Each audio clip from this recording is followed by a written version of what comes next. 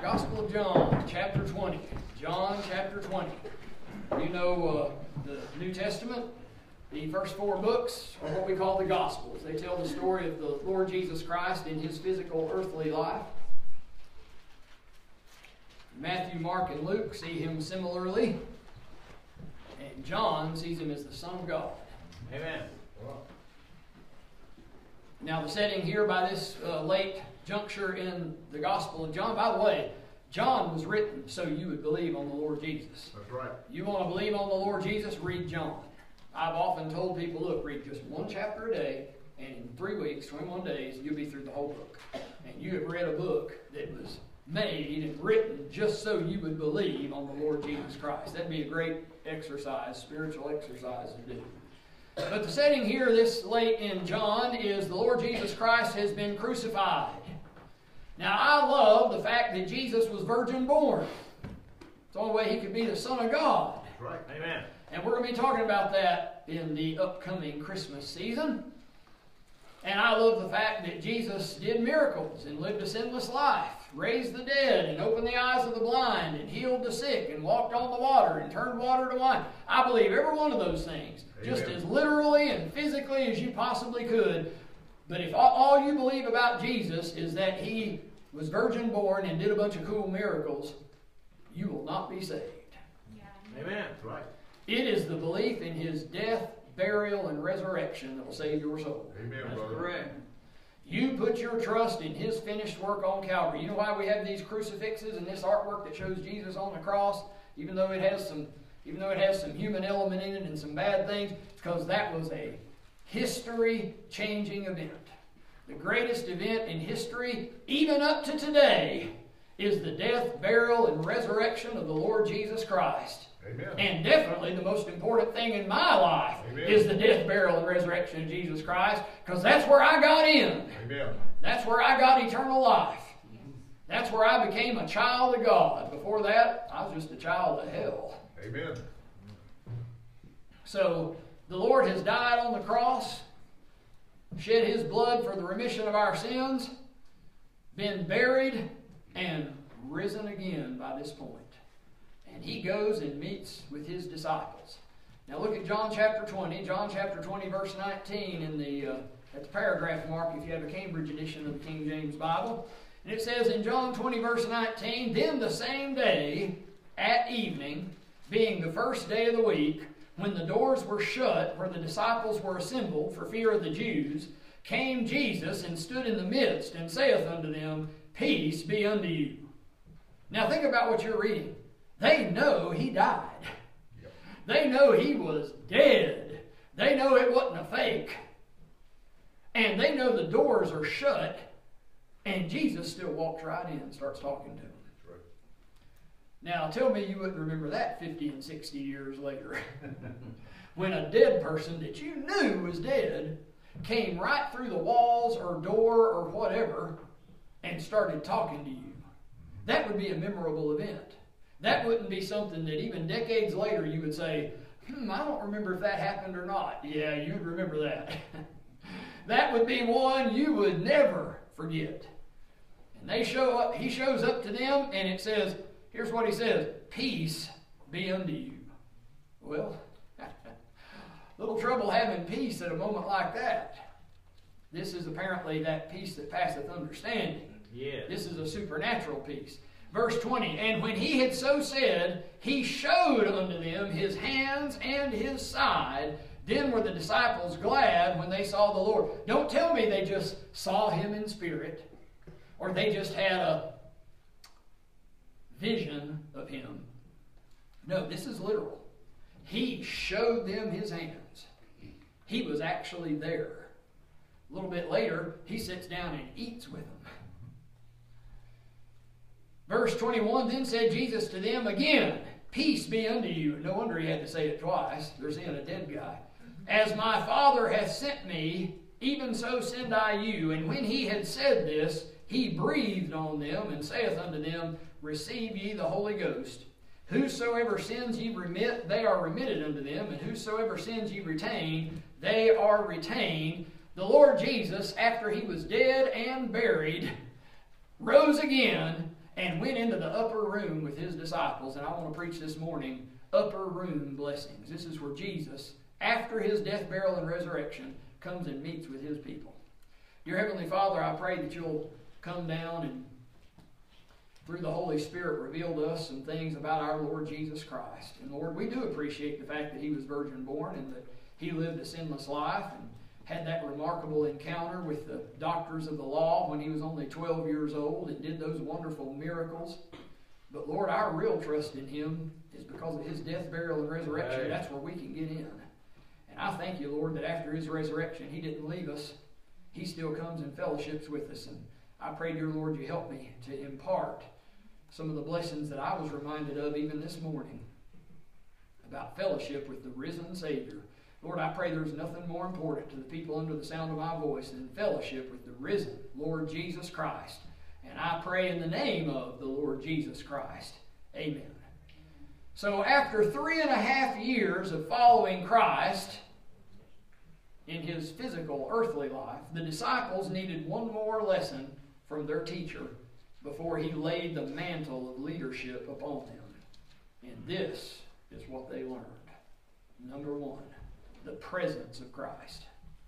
The main thing you need in your life, more than you need your mama, and God knows I love mamas, more than you need your daddy, and God knows I love daddies, more than you need your brothers and sisters, and I love brothers and sisters, and more than you need your closest friend, and I love close friends, and more than you need your ball games and your money and everything else that your mind is on, and more than you need your nice clothes and the luxuries that we enjoy and your cool cars and all the other things, number one thing you need is the presence of the Lord Jesus Christ in your life. If you've got that, you've got what you need. Yes. And if you don't have that, I don't care what things the luxuries of this country can provide you in this time of prosperity. And in our part of the country, Lord knows it is a time of prosperity. You'll always have a big puzzle piece missing out of your heart if you don't have the presence of Jesus Christ. All right, now it says, came Jesus and stood in the midst. Now, number one, you need him in your heart when you get saved.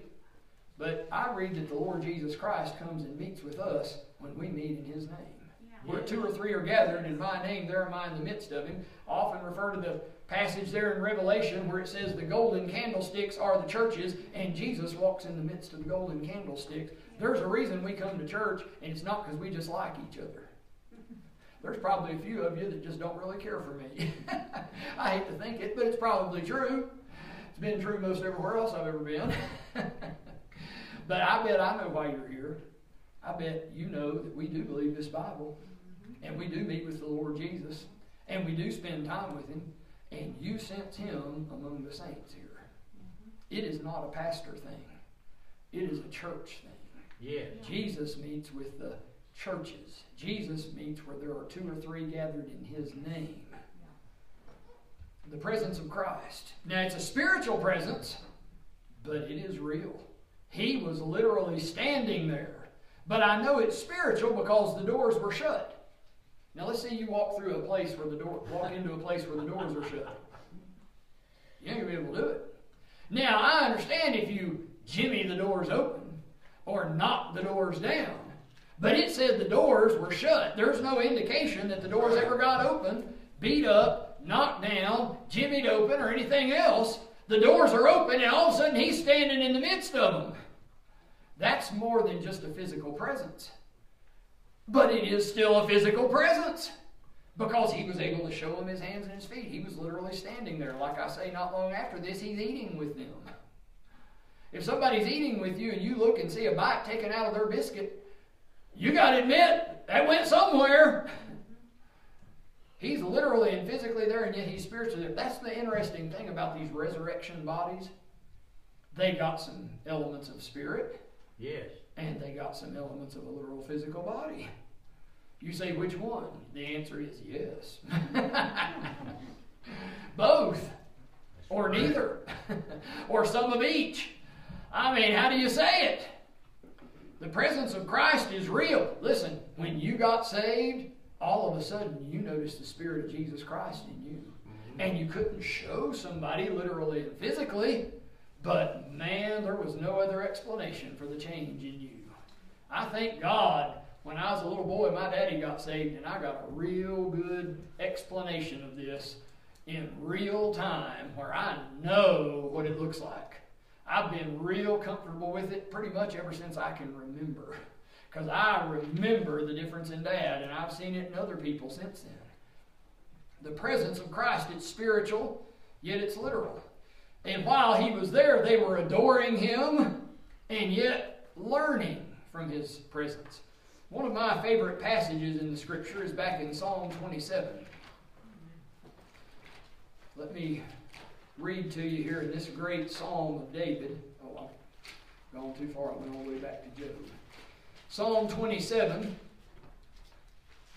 Psalm of David. It says in verse 4, "One thing have I desired of the Lord, that will I seek after, that I may dwell in the house of the Lord all the days of my life, to behold the beauty of the Lord, and to inquire in his temple."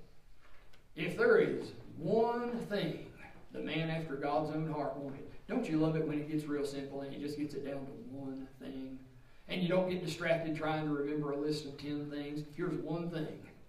Get in his presence where you can behold his beauty and inquire, ask him questions, and learn from him.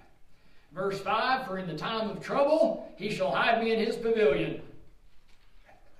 Does anybody agree with me that there are going to be times of trouble in your life? Oh, boy. You know what you're going to want then? The presence of the Lord. Yes. Sometimes a good lawyer will fail you. Sometimes a good insurance policy will fail you. The Lord never fails. "For in the time of trouble he shall hide me in his pavilion. In the secret of his tabernacle shall he hide me. He shall set me up upon a rock. And now shall mine head be lifted up above mine enemies round about me. Therefore will I offer in his tabernacle sacrifices of joy. I will sing, yea, I will sing praises unto the Lord." Oh man, you get his beauty. Verse 4, you get his wisdom. The end of verse 4, you get his comfort and security. Verse 5, you get exaltation. In verse 6, and it's more sure than the love of your mom and daddy. How many things in life are more sure than the love of your mom and daddy? Not many for most people. But look down at verse 10. "When my father and my mother forsake me, the Lord will take me up." Man! Psalm 27 is a great psalm, isn't it? That's everything you need. The presence of the Lord Jesus Christ. Number 1 was the presence of Christ. All right, number 2, he mentions it a couple times here in this passage. Peace from Christ. He says in the end of verse 19, back in our text of John 20, "Peace be unto you."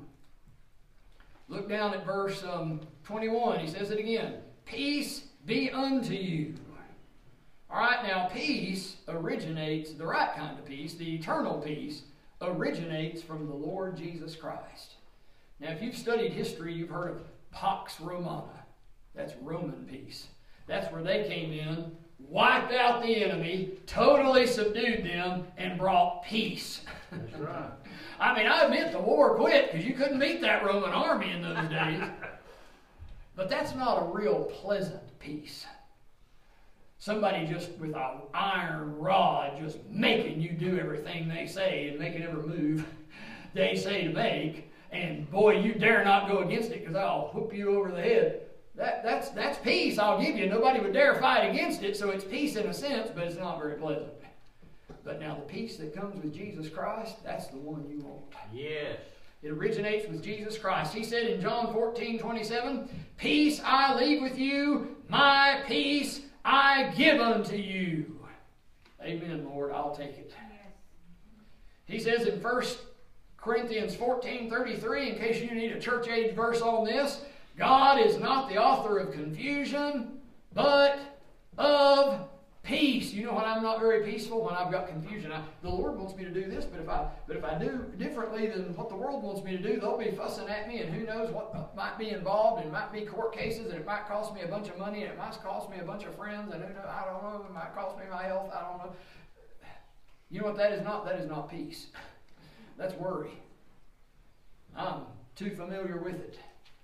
Peace comes from Christ. It originates with Christ, but it must be exercised by you. Jesus said, "Peace I will leave with you, my peace I give unto you, not as the world giveth. Let not your heart be troubled, neither let it be afraid." He said, you, let not your heart be troubled, neither let it be afraid. That part is a command to you. It's up to you whether or not you receive it. It's up to you whether or not you go by it. You can say, "I don't care. I'm going to go take me some uppers or drink me a bunch of caffeine, get myself all hyped up and worried about everything, and get all my ducks in a row and all my lawyers in place and all my insurance in place and all my 401k savings in place, and I'm ready for whatever comes." And then here will come something that none of those things can help. That's true. But you can choose to let not your heart be troubled. You say, "How can I?" Because I got a command from Jesus Christ that says not to. You say, "Wait a minute, what if I make somebody mad?" I'm trusting Him to take care of me even then. What if a big, powerful government throws me to the lions? Oh, we have that exact case in the Bible, don't we? Ever heard of Daniel in the lion's den? Yeah, you might. I'll have to give you that. I'll be honest with you. You might end up in a den of lions, but the angel of God be in there with you. Amen. Good You point. might end up in a fiery furnace, but the form of the fourth that's in there with you is the Son of God. It must be exercised by you. Philippians 4, 6, and 7 says this, "Be careful for nothing, but in everything, by prayer and supplication, with thanksgiving, let your requests be made known unto God, and the peace of God, which passeth all understanding, shall keep your hearts and minds through Christ Jesus." Not because of all the plans you have in place for security. Through Christ Jesus. It comes from Him. But it is commanded to you. It does say, you be careful for nothing. You have to decide to obey. And I'll just be honest, I don't always choose to obey. Sometimes I choose to worry. I'm ashamed of myself, but I'd be lying if I told you any different. And I bet I'm not the only one in this room that does that sometimes. All right, presence of Christ.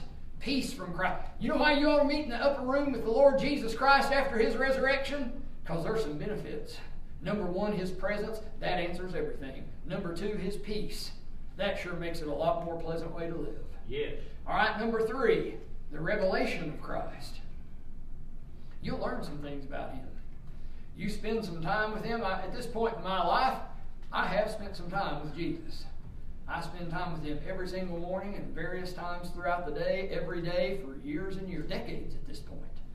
There's some things about Him I know now that I didn't always know. I have begun to learn the kinds of things that make Him mad at me. You live with somebody a long time, you will begin to notice some patterns. After a while, you begin to realize, oh yeah, when I do that, me and him aren't in as close a fellowship. Yeah, I better look out there. Yeah, I've learned some things that he does that kind of makes me mad. I'm just being real with you today. I've learned the things that he is powerful enough to handle. Yes, he is. I've learned the things that he is comforting and tender with me about. Even though I'm wrong. I know some things about him. I know the sacrifices he goes through for me and has gone through for me. And sure enough, when he shows up to his disciples, you know what he does? He shows unto them his hands and his side. It's really me, he seemed to say. Here is where those nails are that you saw. Here is where that hole in my side is that you saw, or if you weren't there because you'd run off by that time, you heard about. Here it is. His hands, I will use it figuratively, represent his works. You need to spend some time with the Lord Jesus Christ so you see what he does. You know how he operates. You know what he holds dear. You know what he spends his time on. I love to watch somebody that is skilled with their hands. It blows my mind, the pictures they can draw or paint. Yeah. The things that they can build. I've just never been able to even cut a straight line. I can take a skill saw and I can kind of sort of get it okay, but not really. So many people are so much better. And it's not just because it's a power tool. I can't take a pair of scissors and cut a piece of paper straight. I don't have that steady hand. I don't know what it is. But I sure admire somebody who can. Yeah. That is so cool to watch because I can never do those things. We see the Lord Jesus Christ's hands. That reminds us of his works. We see his side that reminds us of his affections, the ones close to his heart. The revelation of Jesus Christ. You know why you ought to read your Bible and spend time with the Lord Jesus? So you see how he works. So you see what he loves. He loves the Father. He loves his people. God so loved the world that he gave his only begotten Son, that whosoever believeth in him should not perish but have everlasting life. If you have an eternal soul, let me tell you something. Jesus loved you enough to die on the cross for you. Yes. And it's a free gift. All you have to do is receive it. You don't have to pay no amount of money for it. You don't have to go through a ritual for it. You don't have to join the right church for it. You don't have to give to charity. You don't have to be charitable. You ought to. You should. Those are all good things. But those will not save your soul. You know what will save your soul? Trusting the Lord Jesus Christ, dying on the cross of Calvary, shedding his blood to wash your sins away, being buried, and rising again the third day. Do you believe that? Will you trust that to get you to heaven? That'll do the trick. The revelation of Christ. Then I notice in verse 20 it says, "And when he had so said, he showed unto them his hands and his side. Then were the disciples glad when they saw the Lord." You know what we're missing in our day? Gladness. Well, that's the truth. Don't I read the articles ever so often on Wednesday night about the signs of the times, and they're talking about how men are committing suicide at record levels. Women are reporting more mental illness and depression and suicide attempts than ever before. Children have more mental illness than ever before. What's going on?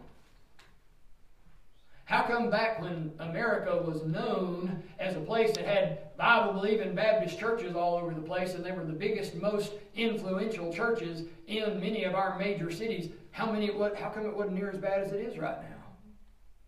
I wonder if we've departed from something that brings peace. Yes, we have. And now they're telling us the old-fashioned ones, they're the mean ones and the hard ones. And we're the problem. When we had more sway in society, it wasn't nearly like this. Somebody's wrong. Somebody's lying. We're in way worse trouble than we were. Something's wrong. You know what these disciples found when they found fellowship with the resurrected Jesus Christ? They found gladness. Amen. You know why you're listening to those depressing songs and popping those depressing pills and drinking that depressing liquor and hanging out with those depressing friends that are as hopeless as you are? You're not spending time with the resurrected Jesus Christ. Because the disciples are glad when they see Jesus. Gladness from his presence. Psalm 16:11. Oh, I love that reference. Psalm 16:11. That's the year, of course, the King James Bible was translated, 16:11. Psalm 16:11 says, "In thy presence is fullness of joy. At thy right hand there are pleasures forevermore." If you want a place where the joy is full and the pleasures last forever, instead of being the temporary pleasures of sin that last only for a season, you get close to the resurrected Jesus Christ and you spend time with him. You know how you do that? Take a little time of Bible reading and prayer. Come to a Bible-believing Baptist church where the Lord Jesus Christ is exalted. Amen. Do like David, where he said, "One thing have I desired of the Lord, that will I seek after, that I may dwell in the house of the Lord and behold his beauty and inquire in his temple. For he's going to protect me, as it said, and he's going to exalt me, as it said, and even when my father and mother forsake me, the Lord will take me up." There's no better place than that, folks. We're going to enjoy family at Thanksgiving and Christmas, and that's a great thing to do. That's one of the great blessings of what we call the holiday season. But I'll tell you one that beats even that. Fellowship with the resurrected Lord Jesus Christ. Even when your family forsakes, even if they're the great family and they wouldn't forsake you for anything, they're going to die one day. They're at least going to forsake you then, to an extent, but the Lord Jesus never will. "I will never leave thee, nor forsake thee." It comes from his presence. It comes from his revelation. Let me read a couple of verses over here towards the end of the New Testament. We're making good time. I won't keep you long. You'll get dinner on time and everything. All right, 1 Peter 1:8. 1 Peter 1:8. "Whom having not seen, ye love, in whom though now ye see him not, yet believing, ye rejoice with joy unspeakable and full of glory. You know how they get that joy unspeakable and full of glory? Because even though Jesus isn't literally physically here with us, you believe he's there spiritually. And there comes joy. And there comes glory. All right, that's 1 Peter 1:8. Let me look just a few pages over and look at chapter 4 and verse 13. Even sometimes when suffering comes for his sake, he shows up and gives you joy. Remember the disciples in the book of Acts? They threw them in prison and they started rejoicing and singing at midnight, and in another place rejoicing that they were found worthy to suffer shame for his name. Jesus shows up and gives you joy. Amen. Don't you know that was the neatest thing in the world for Daniel to be in that lion's den and then look and see the angel of the Lord shut their mouths? Right.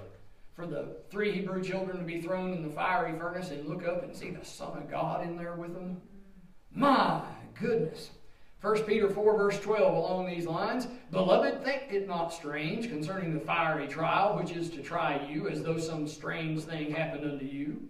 But rejoice, inasmuch as ye are partakers of Christ's sufferings, that when his glory shall be revealed, ye may be glad also with exceeding joy.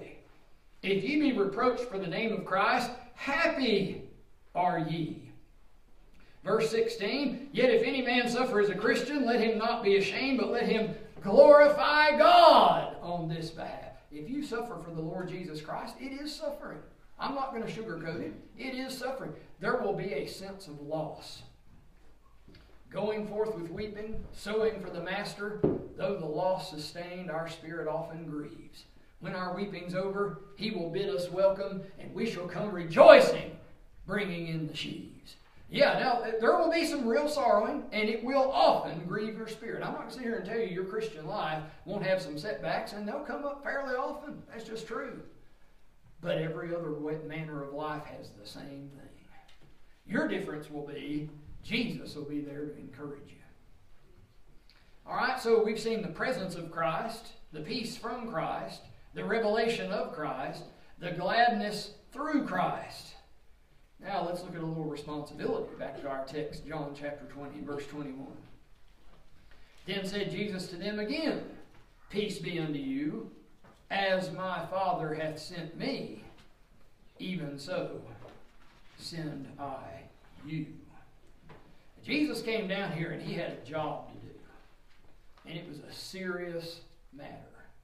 He said, how I have a baptism to be baptized with, and how am I straightened till it be accomplished, or words to that effect. There is a job the Lord has for you when you get saved. He wants you to be a testimony for him. He wants you to care for others because of him. There is some witnessing and some outreach and some blessing that you can be to other people. It's an important thing. He said, as my Father hath sent me, even so send I you. Now the first thing I notice about our Lord Jesus Christ, and even Benjamin Franklin, who the best I can tell certainly was not saved, and I'm sorry to say, as far as I can find, never did get saved. But even Benjamin Franklin saw and noticed the tremendous humility in Jesus Christ. If he was who he claimed to be, the Son of God, and of course there's no doubt about it in our minds because we believe the Bible, what humility for him to come down from being the crown jewel of the whole wide universe to take a lowly place here on this earth. Amen. That is unbelievable humility. Amen. In fact, that's what the Bible says in Philippians chapter 2, verse 5. It says, let this mind be in you, which was also in Christ Jesus, who, being in the form of God, thought it not robbery to be equal with God, but made himself of no reputation, and took upon him the form of a servant, and was made in the likeness of men. And being found in fashion as a man, he humbled himself, and became obedient unto death, even the death of the cross. Wherefore God also hath highly exalted him, and hath given him a name which is above every name, that at the name of Jesus every knee should bow, of things in heaven and things in earth and things under the earth, and that every tongue should confess that Jesus Christ is Lord, to the glory of God the Father. if you're sent as Jesus was sent, then first of all, that means for you to take a lowly place. Uh-oh. Amen. That means for you to humble yourself. Humbling yourself the most you can ever imagine humbling yourself still won't match how far Jesus came down for me and you, will it? For the Son of God himself, the creator of the whole universe, to come down in the likeness of man, how in the world could we even come close to that level of humility? We couldn't even approach it. But I know this. The more you can come down, the higher he'll exalt you. I know that from the Lord Jesus, because he came down in such an unbelievable way, and now he is exalted above everything. At the name of Jesus, every knee shall bow. So if we're sent like Christ, we're sent first of all in humility. We're sent second of all to preach the gospel. You know what Jesus did when he was down here? He preached the gospel. He lived the gospel. He exemplified the gospel. He is the author and finisher of it. Paul, our pattern in the church age, said, Christ sent me not to baptize, but to preach the gospel, not with wisdom of words, lest the cross of Christ should be made of none effect. You know where you want to put your trust? In the cross of Jesus Christ. You know where you want to point other people to? To the cross of Jesus Christ. It's not to your personal preferences. It's not to your family standards. It's to the cross of Jesus Christ. Preach Jesus Christ and him crucified. Amen. If people put their trust in that, everything else falls in place a whole lot easier. Amen. Sent forth by Christ. All right, I'll tell you another thing they get here in these upper room blessings. We're drawing towards the end here. Look at verse 22. It says, And when he had said this, he breathed on them and saith unto them, Receive ye the Holy Ghost. Jesus has died and buried and resurrected, and he is now ready to give his disciples the Holy Ghost. Right. You know what you get when you trust the Lord Jesus Christ as your Savior? You get the Holy Ghost indwelling. Yes. The indwelling Spirit, we call this. What are the advantages of that? Well, his name, as Jesus was explaining it to his disciples, is Comforter, capital C. If somebody really believes in something and is really connected to something, they'll say, my middle name is whatever it is they believe in. You heard about the kind of crazy guy that changed his name to be Byron Low Tax Looper because he wanted his name to be low taxes. Let me tell you about the Holy Spirit. His name is Comforter. I love that old hymn, The Comforter Has Come. Oh, spread the tidings round wherever man is found. The Comforter has come. You know what you're going to need from time to time in your life? Comfort. The way families are falling apart in our day, you're going to need comfort. The way our finances are coming apart, is it true or could I have heard wrong? Is our government $30 trillion in debt? Reckon how that's going to go. What would your finances be like if you were $30 trillion in debt? You would have had to declare bankruptcy long before now. At some point, somebody stops believing that you actually have anything. What if you said, hey, I got plenty of money, I'll give you whatever you need, and somebody says, well, what are your finances like? Well, I'm $30 trillion in debt. I'd say, oh, I'm pretty sure you don't have any money if you're $30 trillion in the hole, man. That's not logical. That doesn't make any sense. You ought to lock people up like that. Yes. I'm not trying to make a political statement. I'm trying to make a logical statement. You don't find yourself 30 trillion in the hole and hand out more money. That doesn't make any sense. You don't have any. You're 30 trillion from being at zero. Dummy. But we're making up some rules that don't add up mathematically, if you haven't noticed. And a lot of people make a pretty good argument that we're making up votes that ain't really there come election time.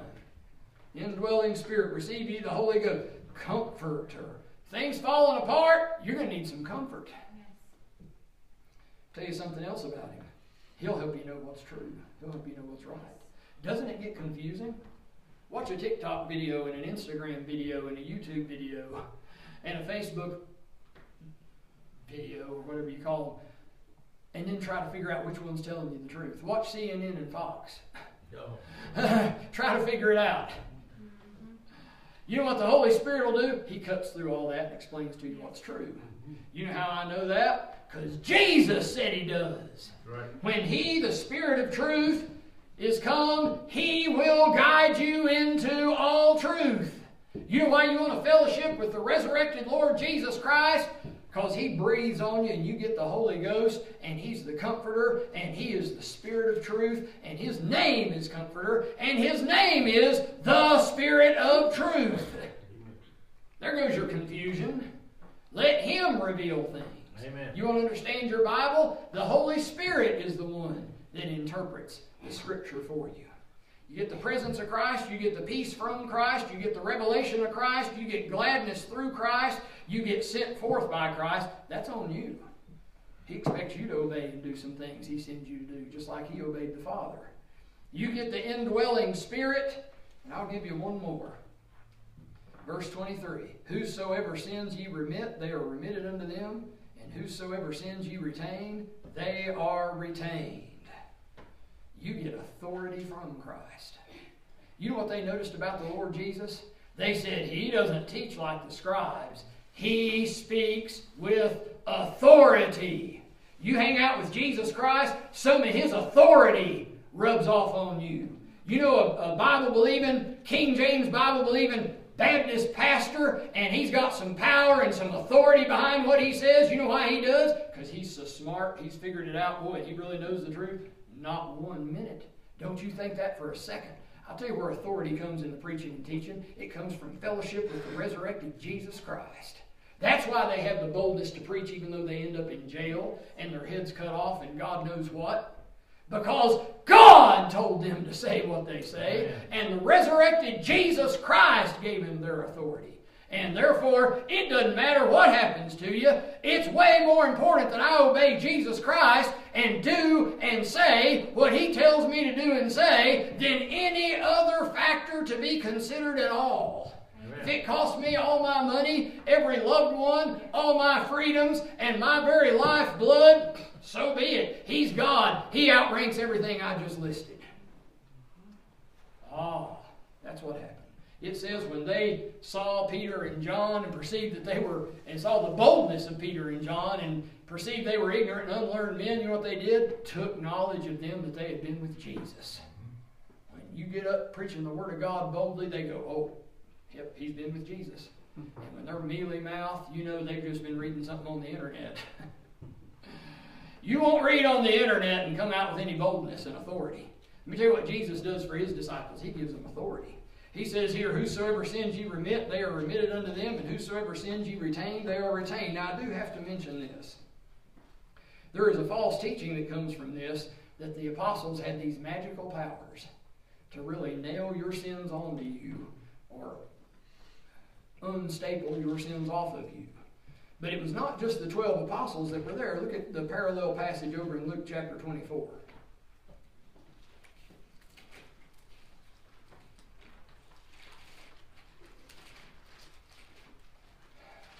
I think it's verse 33 on here.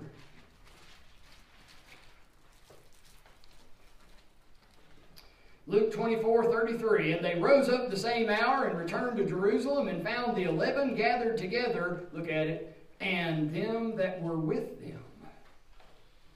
So here's the 11 plus them that were with them, and look down at verse 36. And as they spake, Jesus Himself stood in the midst of them and saith unto them, Peace be unto you. There was more there than just the 12, right, or the 11 at this point. This is for people that fellowship with Jesus, not just 11 magical apostles. Amen. He gave them some authority.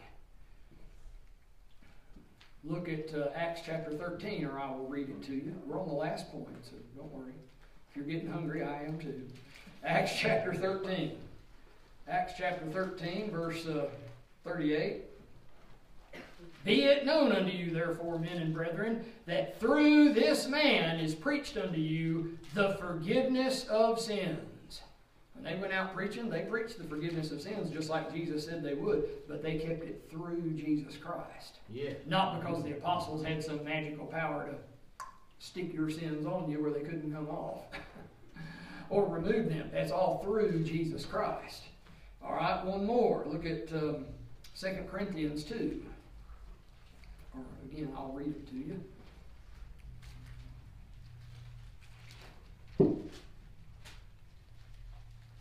2 Corinthians chapter 2, when it comes time to forgive some church members got in some trouble. 2 Corinthians 2:10, to whom ye forgive anything, I forgive also. For if I forgave anything, to whom I forgave it, for your sakes forgave I it, look at it, in the person of Christ. All that forgiveness of sins comes through Jesus Christ. You got the authority to apply it because He just gave it to you when you fellowship with the resurrected Christ. But it comes through Him. It's not because you are so righteous you can declare who's right. It's because you know that it comes through Jesus Christ. So authority from Christ. Christ, the author of salvation, and the Bible has authority. The Bible says in Hebrews, being made perfect, He became the author of eternal salvation. You want to get saved? You want to know you're going to heaven when you die? Let me tell you who authored that plan. Jesus Christ. Go to Him. As Peter say, Lord, save me. If thou shalt confess with thy mouth the Lord Jesus and believe in thine heart that God hath raised Him from the dead, thou shalt be saved. Have you done that? Have you believed on the Lord Jesus Christ, that He died and was buried and rose from the grave, and put your trust in that to give you eternal life? If He came up from the dead, you'll come up from the dead. If you don't believe He did, then you won't either. He's the author of salvation. And also Christ imparts this authority to them that study Him. As I already quoted just a minute ago, when they saw the boldness of Peter and John and perceived that they were ignorant, unlearned men, they took knowledge of them that they had been with Jesus. Your authority won't come from a good logical understanding of the way things are. Your authority will come because you're commissioned by Jesus Christ. All right, what have we seen?